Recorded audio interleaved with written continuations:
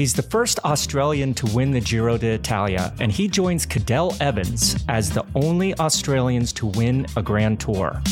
This year, he's headed to the Tour de France for the first time. He joined us today from his home just after the Volta Catalunya as he prepares for the rest of his season. Please welcome Jai Hindley to this week's Bobby and Jens.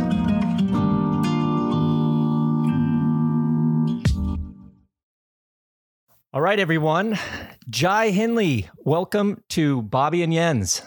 Thanks for having me, guys. Really appreciate it. Well, you know, we've had you on our list for a while, so we're super excited.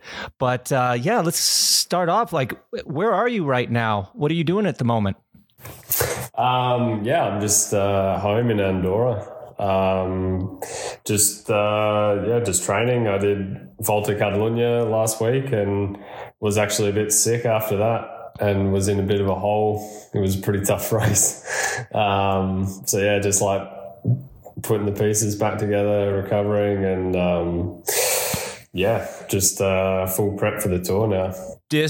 With your little sickness now, did your race program change a little bit, or you follow your plan with the future racings like you planned it earlier this year?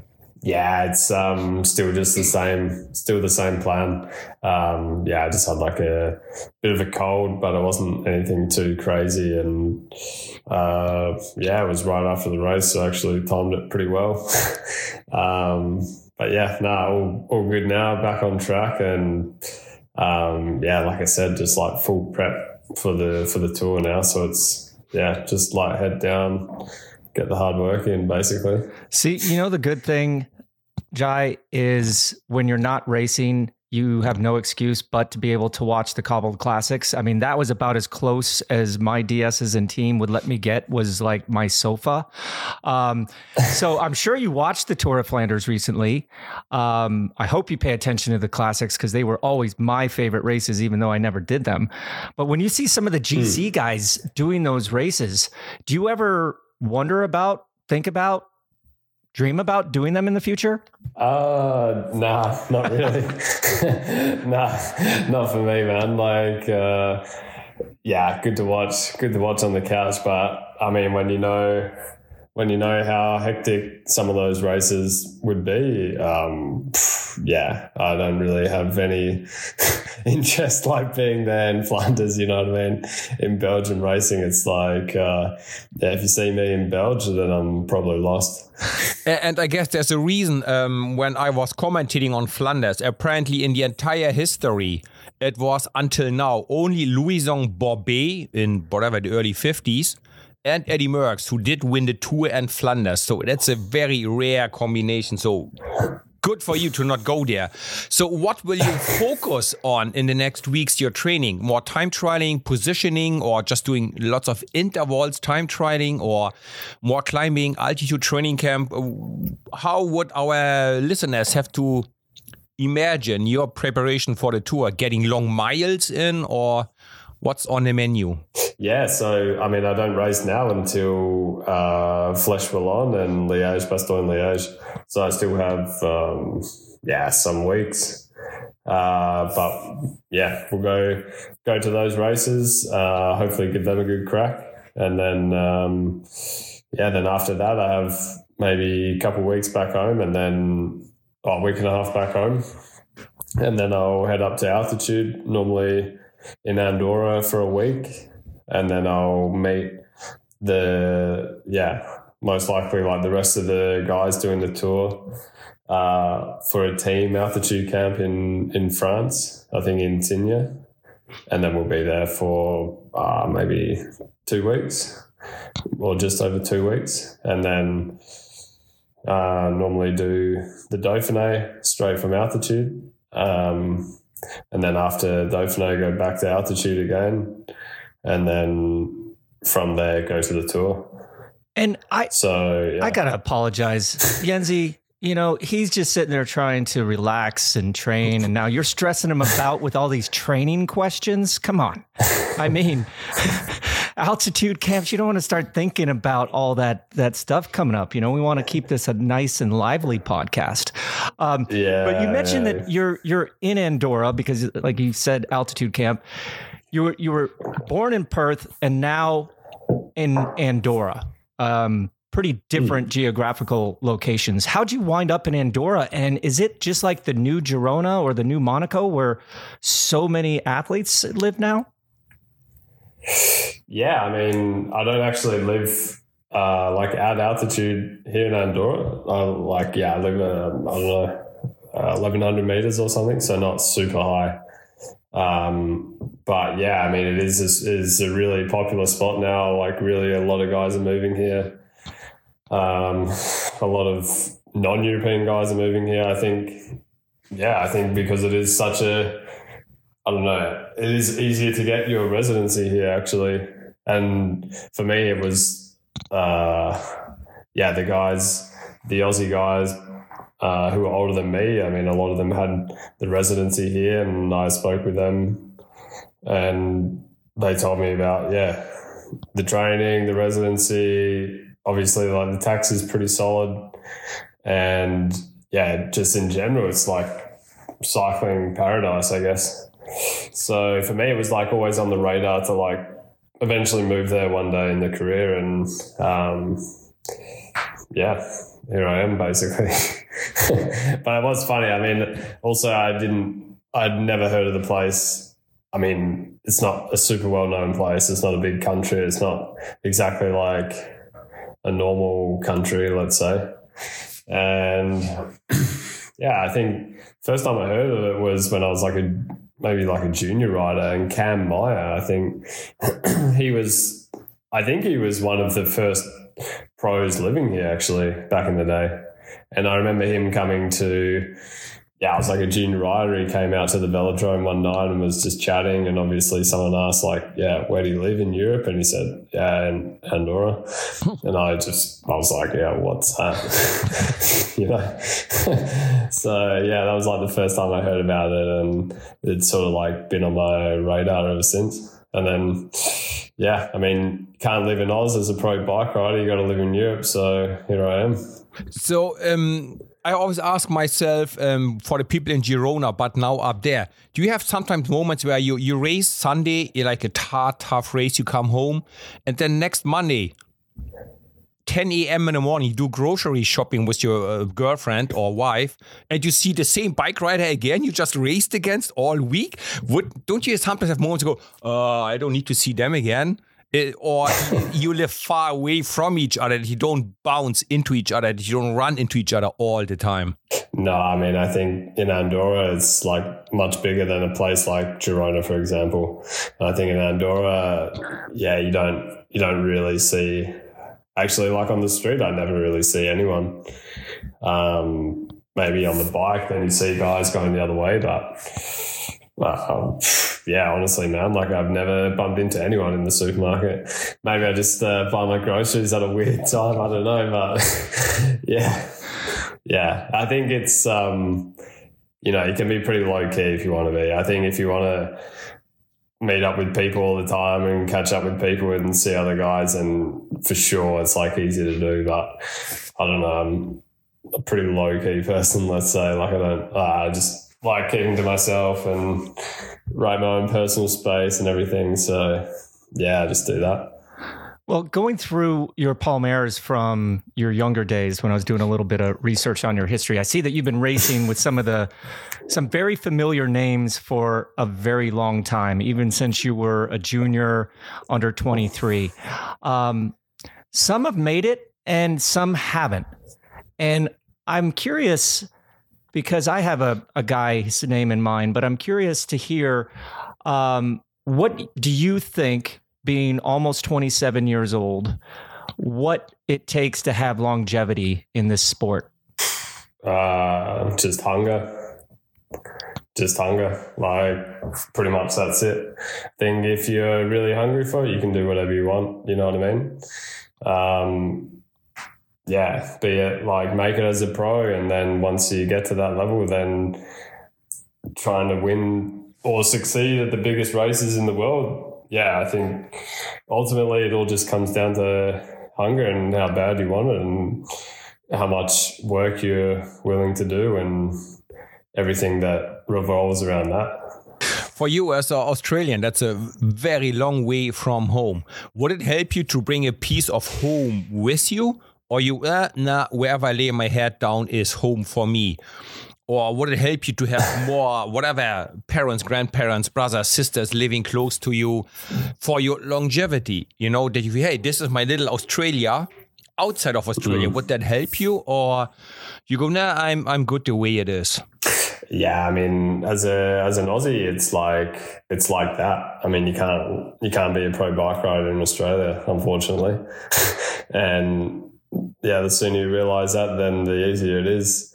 And you basically have to pack up your life and move over to Europe, and ideally from a younger age, so you can get used to it and get used to the racing and the culture. And I mean, both Western continents, let's say, but very different cultures and I don't know, approaches to life. I don't know. So yeah, I mean, coming to Europe, it is very different, and you really adapt or die, basically. It's like that. The sooner you make Europe home and settle in and, just enjoy your time here, then the easier it becomes. And I mean, unfortunately, all my family's back in, my immediate family's back in Australia. So yeah, but in saying that, it's not all bad. You know what I mean? With technology now, I can call my parents whenever I want. You know, I think back to, back in the day, I don't know, maybe when you guys were pro, even it wasn't as easy to get in contact with relatives. I mean, probably for you, Bobby, found it pretty hard also, getting in touch with people back in the States. Couldn't have been easy, but I mean, it's still not easy, but it's definitely a lot easier, I would say, with the technology we've got. And yeah. Well, just to name a couple of those names, I was looking back in 2016 when you finished 5th in the Tour of Avenir, which was won by David Gaudu. Bernal was 4th, Teo was 6th, and then you're racing against these guys, in the big stage races now. But with preparing the Giro, let's talk the Giro, because I mean, that is, to me, such a cool story, right? You did your first Giro in 2019, you finished 2nd in 2020, and then you won it in 2022. Without putting words in your mouth, you experienced some of the highest of highs and the lowest of lows in that 3-year span. Tell us a little bit about that 3-year block, of doing the Giro. Yeah, well, 4-year block. I mean, I don't know. The Giro for me, it's for sure my favorite race, I would say. I've done it the most of all the Grand Tours, and it's given me really a lot over the years. Not just winning was epic, but not just the winning, you know what I mean? Also the experiences I got every year there was always something a bit different. I mean, you look at 2019, this was classic. We went there to support Tom Dumoulin. I was actually it's a pretty surprised I got the call up to be in the team from the get-go. And then, found myself supporting or trying to support one of the GC favourites in the race. I was pretty average. You know what I mean? I was still finding my feet. And that year was really pretty shitty, let's say. Tom had a real bad crash and then he had to pull out. And then we had other guys injured from crashes. And in the end, we did, I think maybe the last, I don't know, week or just over a week, we did with only 4 guys left in the team, which was pretty funny. We're down at dinner with 4 guys. We're on the bus with 4 guys. One day, we had 2 guys in the breakaway, like half the team was up the road. Like, it was super funny. And then, Chad Hager actually won the last stage, which was in Verona. It was the same or similar TT to 2022. So that was like really cool to finish on that sort of high after such a shit show. And then you go to the next year. I mean, for a kickoff, wasn't even sure if the Giro was going to happen. And then we ended up doing it in October. So it was really strange. And then, I actually had like the best legs of my career to that point. And, I don't know, couldn't believe it. You know what I mean? Like I said, the year before I was, I don't know, a bit lost. Like, I was just trying to help out the team and then going for the breakaways and this and that. And then, I think that like over, more than 12-month period, like I really developed a lot as a rider in terms of like physical and mental and just skills in general, I would say, really came on a lot. And then, I was like fighting for the win in the end, you know what I mean? And I was like in the pink jersey on the second last day. And if you'd told me that when we started that year in Sicily, I would have told you, F off, basically. And there it was. And then, so that was sort of like a key moment in my career. Let's put it like that. And like that opened up a lot of doors and opened up a lot of, I don't know, just self-belief, I guess, of what I could actually do as a bike rider. And then, we skip forward to 21, where I went back after being second, and, the Giro was in October, and then we're racing again in May, the normal time. So it's like less than a year we're doing the Giro again. I had all this, let's say, like self-expectation of what I wanted to achieve at the race and what I thought I could do. And in the end, nothing that season went right. It was all just shit. I had crashes, I had injuries, I had illness non-stop. And I ended up going there, not in great shape, but still wanted to try and make something of the race. And then I had this epic like saddle sore thing, which was like horrible actually. And I couldn't sit on the bus seat, let alone my saddle, you know what I mean? Like I really couldn't sit down at all. And then I had to pull out of the race, which was pretty devastating, and had like a month off the bike, and that was super grim. And then we fast forward again to 2022, went back, super motivated, new team, new environment, everything. And again, like had the legs of my career in the last week, and was in the same position, like fighting for the win. And ironically, like deja vu, went into the jersey like on the second last day before a final TT. And I still can't get over that. It's just like crazy. And then, the last TT was in Verona. I did the course actually in 2019, and I knew it was a good TT course for me. So I was quietly confident and, could take home the big win, which was, I don't know, still can't believe it, to be honest. So you seem to have a little bit of a love-hate relationship with the Giro. We had some good moments, some bad moments.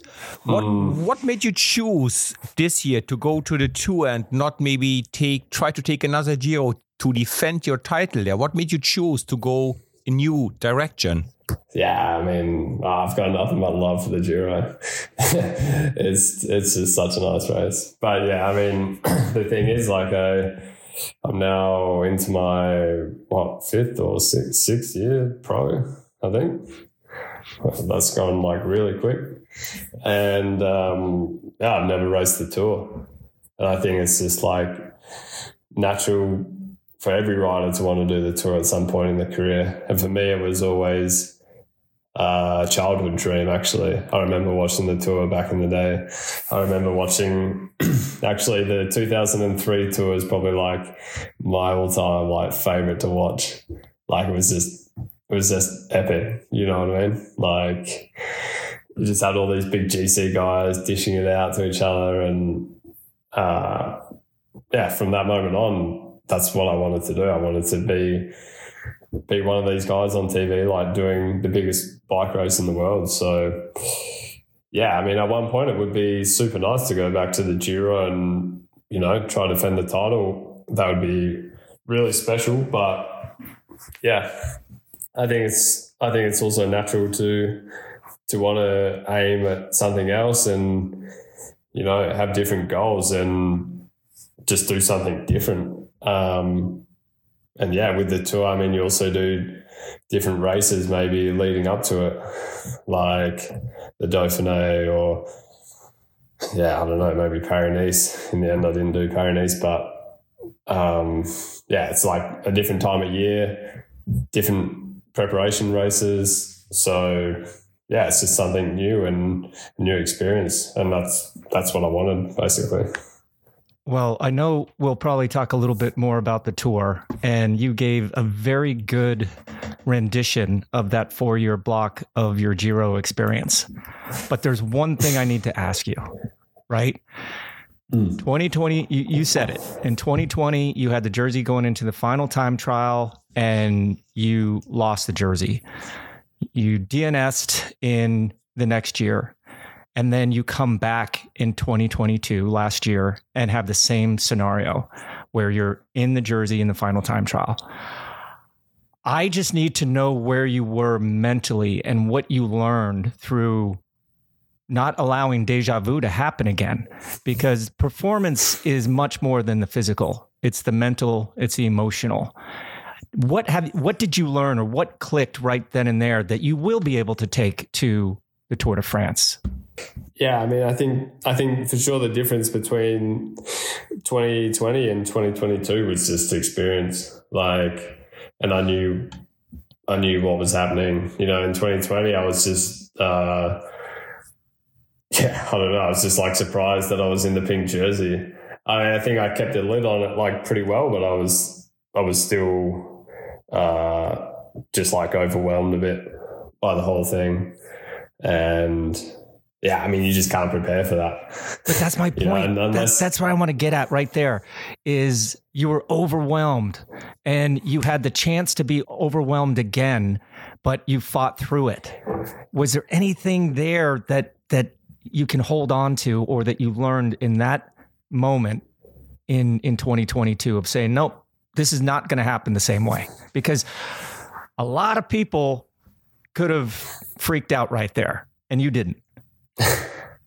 Yeah, but I mean, I don't think I freaked out in 2020 either, but in 2022, I'd been in that situation before, and it was like, I knew what I had to do. I wasn't overthinking it. I was just like, trying to stay as calm as possible, as cool as possible, and as confident as I could be without being like cocky or arrogant or something. You know what I mean? I knew like, if I got the jersey, then, you know, the legs must be all right. So, I just backed myself, and, you know, I knew I'd done a lot of hard work. I'd done work on the TT bike, and I was confident with the equipment we had. I was confident in myself. I was confident in the guys in the car and the radio behind me. So it was, I was just confident. Of course, I was like nervous, and, you know, sometimes you have all these crazy thoughts that are going through your head, like, shit, what if I slip on a corner? What if I puncture? Or, you know, there's a lot of what ifs, but also what if none of that shit happens? then I win the Giro. You know what I mean? That's also like pretty sick. So yeah, it was like that, man. It was just like a confidence thing. I just had like a lot more confidence and a lot more like self-belief than what I did in 2020. Maybe also because you had a few years to grow on it and to age and get a little wiser. And do you actually know that last year, winning the Giro Italia at the age of 26, you were, with all respect, you were the grandpa of all the Grand Tour winners. You realize that Vingegaard is young and Evenepoel as well. Like, isn't that insane that so many young kids just ruling the sport and the Grand Tours? Yeah, it's pretty crazy actually. And yeah, also last year was all guys that had never won Grand Tours before either, which was pretty interesting. But yeah, I mean, the young guys these days, like, well, what do you want me to say? I mean, I've talked about it like quite a bit actually, but yeah, I mean, they're just super impressive, these guys coming through. And yeah, I mean, just dominating the sport really.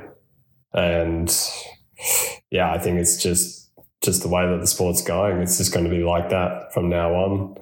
Guys are going to be getting younger and younger, turning pro and getting big results straight out the gates. You know what I mean? Like for me, it really took like a long time to find my feet.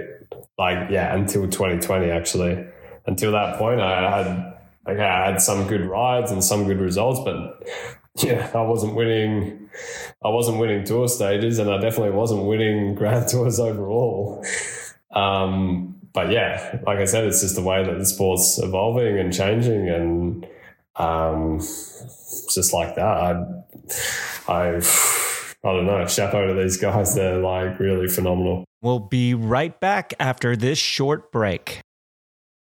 Much of the world thinks as cycling as an individual sport, but I don't think we need to look much further back than what your first year Bora Hansgrohe teammate did for you last year in the Giro, Leonard Kemna, when he just lit it on fire on that final mountain stage and you were able to really distance yourself from Carapaz. But it's a team sport. How do you think a team is created? Yeah, for sure. It starts before you even get on the bike. I think the atmosphere within the team is a massive part, and that's something that I've really enjoyed while being at Bora, you know. It's like every time you go to a race, it's like it doesn't feel like you're just meeting up with guys that ride bikes and like, you know, teammates, yeah, you know. It's like you're actually meeting up with good dudes, mates, like really nice people, and yeah, the atmosphere is like really good. I would say like the atmosphere at that whole Giro race last year was mega, like, and not just within the riders, also the staff. We had a really good group of staff there, and really like everyone was just doing the most they could do for each other. You know what I mean? It was like really cool. Yeah, I think the atmosphere for me is like a big thing. And then for sure, you know, on the bike, it's just like it's a massive team sport. And I think, as like a leader, I think, you know, it's really nice if you can appreciate like what the guys do for you, because I've been a leader and I've been a domestique, and I've worked for guys that really appreciate everything, and then I've worked for guys who maybe take it for granted a bit. So yeah, I think, you know, whenever I'm leader at a race or protected rider or something, like, you know, if a guy gets me a bottle, I appreciate it. Maybe it's something like really insignificant, but yeah, I think if you're a domestique and your leader is like really thankful genuinely for what you do and bring to the table, then it goes a long way. And I think, just the whole vibe of that within that Duro team last year was awesome, but just in general as well with Bora, it's a really nice atmosphere to be a part of. That so much of you, what you just said, reminded me of Bobby and me when we were younger, right? Bobby, these years we were a good team because everybody was just willing to go the extra mile for each other, just like you just said, Jay. But talking about teams and team spirit, do you have a say in what team goes to the tour, like bus driver, mechanics, masseurs, or riders?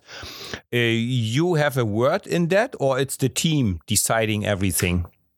I mean, I think all riders can give like input on, what riders they think would be good and what staff they think would be good, but ultimately, like, it's the team that makes the call. And I think that's for the best, actually. I think if you have, one guy dictating, the whole thing as a rider, then it's, I think it's better that the team makes the final calls, Yeah.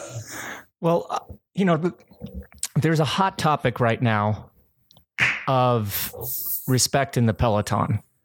And I think that this generation is kind of at a disadvantage because we had the same issues way back in the day, but there wasn't social media everywhere. It wasn't caught on every single camera. But, you're almost 27 years old, and that means that you're no longer a young rider. You're not in the young rider competition. So you've been knee deep in the sport for quite a while now. You're a Grand Tour winner. So I would like to hear your perspective on that hot topic of respect in the peloton these days. Oh, yeah. I mean, I don't know. It's definitely getting less and less, I would say. It's more like whatever goes now. And I think probably over the next few years will be even more and more like that, unfortunately. But yeah, it's just the way it is. I mean, I think it's like that because there's no real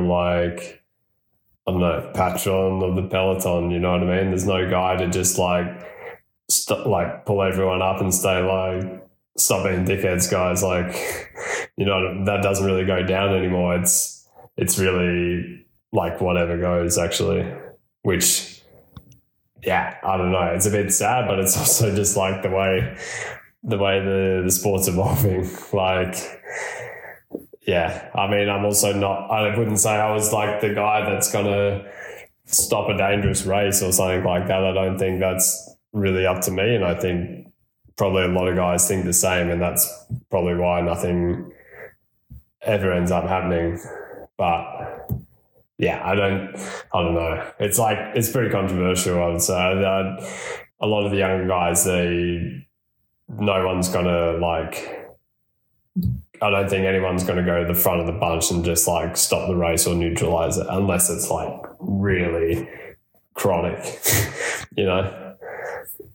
Yeah, it's a funny one. I don't know, but I just see it going that way, and probably less and less respect in the years to come. Yeah. Would you feel you get treated a little different, a little more respect because you're Grand Tour winner, or people go, I don't care who you are, I just need this spot right now here? Or is there a little more mutual respect for somebody like you? Yeah, it's pretty much like whatever goes. You know what I mean? Yeah, it's like that. I mean, even if you look at races now, back in the day, the break would go and then the teams would line up and you'd have first, second, third on GC, maybe fourth. Now it's whatever team's riding the front, and then second team is whatever team gets there first and wants to fight everyone, basically. It's pretty much like that. There's no... Yeah, I mean, I also understand it in the end. Why should a team let another team in, or why should this guy let that guy in if he's in that jersey? For sure, if you're with your mates or something like that and they're in other teams, then yeah, maybe it's a bit different. But it really is like a dogfight now. Let's put it like that. Yeah. Yeah. But I mean, that's so strange because so many of the DSs and even team managers were ex-professional riders. You know, they had this is the way that we've done it. This is the way we're going to do it. We're never going to change. But obviously, they've been forced to change and think in a different way, right? Where do you think this mentality shift has come from the DS and managerial roles? And do the riders have a stronger voice these days than in the past? Yeah, I mean, I don't know why it's changed like it has.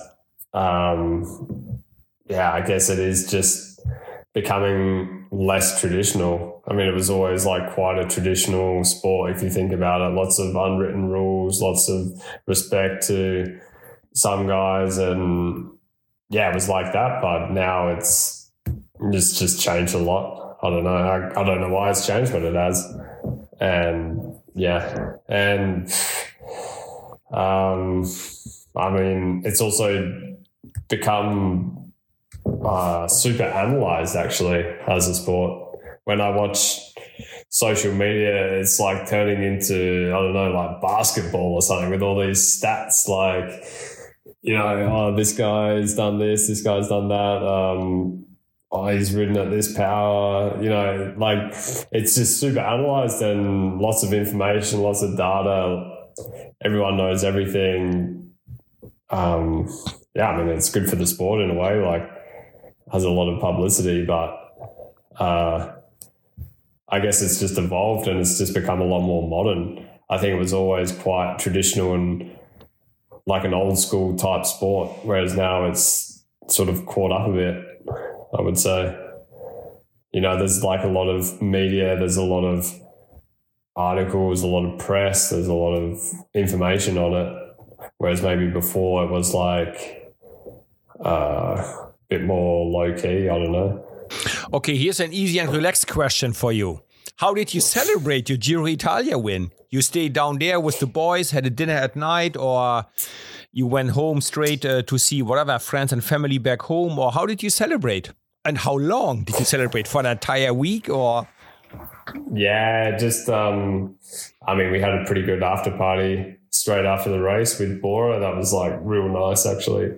In Verona there, they got like a restaurant and a lot of the VIPs and the sponsors came in, and yeah, it was really cool. Pretty late night, but yeah, it was like really awesome. And then I actually stayed in Italy for a holiday for like a week afterwards, just doing a bit of a road trip around because I didn't see enough of the country. And yeah, that was pretty sweet. And then, yeah, after that it was like back to work, man, because I was also doing the Vuelta and I don't know, I was pretty ambitious and wanted to have a crack at the Vuelta also. And I don't know. I learned a lot, but yeah, I think to do 2 grandies in 1 year for GC it's a pretty tall order, I think. I think whoever does that next, like hats off. I got to ask this question because you just kind of reminded me of it. You know, the team meetings, the pre-race briefings. Like, I remember starting and it was like, we didn't have buses, we didn't have trucks. It was like you just all mobbed into one stinky hotel room and, you know, the soigneurs were in there rubbing your legs, put it on start oil, whatever. And it was always the same thing. Oh, the wind comes from here. There's a climb here. But really, you didn't get any information. It was pretty much regurgitated over and over and over again, to the point where towards the middle, I was like, why do we even have these? But can you tell us and our listeners a little bit about what that meeting in the bus entails right now, the level of detail? Because you guys all have the race books. I mean, that was really the only, do you guys still have race books? Do they give you the little pamphlets so that you can actually read them? Yeah. They give the race book. Some races give like the stem stickers also. They still give all that stuff, which is pretty funny. Also the numbers, and they give you like pins. But yeah, but so it is still like traditional in that aspect, you know.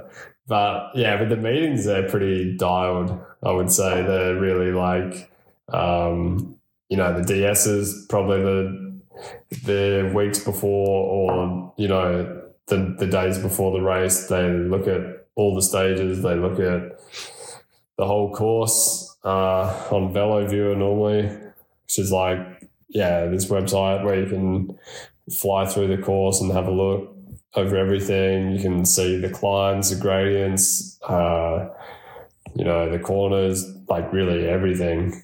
And then you have other apps where you can upload the course onto that, and then you can combine that with the current like weather conditions, you know, so you can really be looking at the direction of the wind, like while you're in the car driving, not like the night before. So if it changes, you know, maybe it's a bit different. Like really in real time, you can be looking at all this stuff.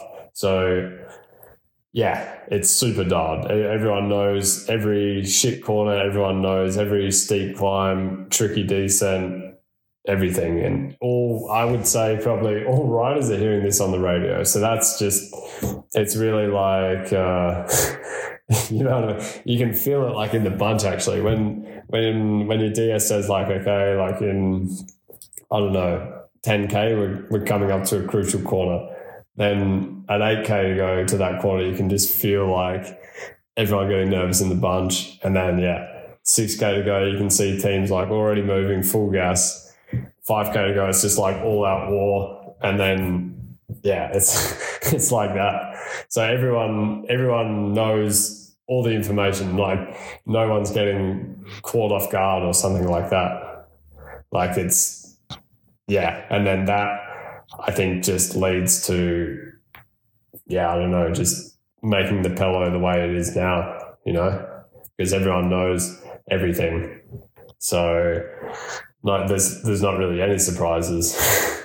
Like back in the day, I mean, yeah, maybe a team would just line it up in the gutter and catch everyone off guard with the pants down. But like now that doesn't really happen. It's always like big stress and then a big fight, and the guys who are in posi make the split and the guys who aren't don't make it. But for sure, most likely every guy would know what was going to happen or what was coming. So in Grand Tours, we sometimes see the stressful finishes, right? When the GC riders try to stay there with their protecting riders and the sprinters try to be there. Would you think it would help to have that, I call it protection zone, from 3 kilometers to go extended to 10 kilometers to go? Would that help a little bit? I think possibly, yeah. But then you would get the same, I think you'd still get maybe same stress to that point. But yeah, I mean, it's hard to say. I mean, cyclists, like, you know what I mean? We're not always like the most intelligent people. Like, you know, it's just like that. I mean, yeah, sometimes you know that a finish is going to be just chaos and you just have to be there anyway. You know, you have to put yourself in the mixer and like just, yeah, you know, go for it basically. Otherwise it could be your race done. So I don't know. I mean, yeah, I think if you moved it out, it would still be quite stressful, I'd imagine. But I think it could help for sure. Could definitely help. Because 3K is pretty much like, yeah, as a GC rider, you're always like super keen to get under that 3K banner, and it's a bit like, oh, nice 3K banner. But then you're in 3K to go, you're like in pretty good posi in the Pello, and yeah, you look up and you see like what these sprint trains are doing, and you're like, Jesus, you know? So, yeah, it's just like that always, like, doesn't matter what race it is, where it is, that point in the race is always just chaotic for sure. I think a lot of people that I speak to that don't quite understand the sport with that barrier, if it was 1K, if it's 3K, if it's 5K, it's 10K, they think that like that's the finish line. But no, I mean, if you're not up there in the front and a split happens and you're going for GC, even if it's a 5-second split or a 10-second split, it's just that misconceived idea that the race is over. But really, you still got to keep going all the way to the finish line if you don't want to take time on GC. And I think that stresses the GC riders out more. But going back to say one more thing is, thank you for making me feel better and saying that you guys still need to pin on your numbers, because that to me is just ridiculous in this day and age. I mean, back when we were doing it, yeah, fine. But nowadays, with all the technology we have, that we can't figure out a better system, that just blows my mind. But thank you for making me feel somewhat relevant still in this sport. But now thinking about the future a little bit, if you could narrow down just 3 things, 3 building blocks of advice that you would give to young professional cyclists, what would those 3 be? And only 3. And it would be super interesting to ask you this in another 5 or 10 years. But what are those 3 building blocks that you think is the most important for young cyclists getting started in our sport? Ooh. Yeah, tough question. I mean, also 3 things. I mean, yeah. But yeah, I think probably one of the most important, if not the most, is, yeah, you have to really enjoy it. Like, you have to really have like a burning passion for it. You know what I mean? You have to love like riding your bike every day. I think, yeah, if you don't have that, then you're in for a rough time. Like my old man always said, like, yeah, if you're not in it like 110%, like really, it's too hard of a sport to not do it and not be fully committed.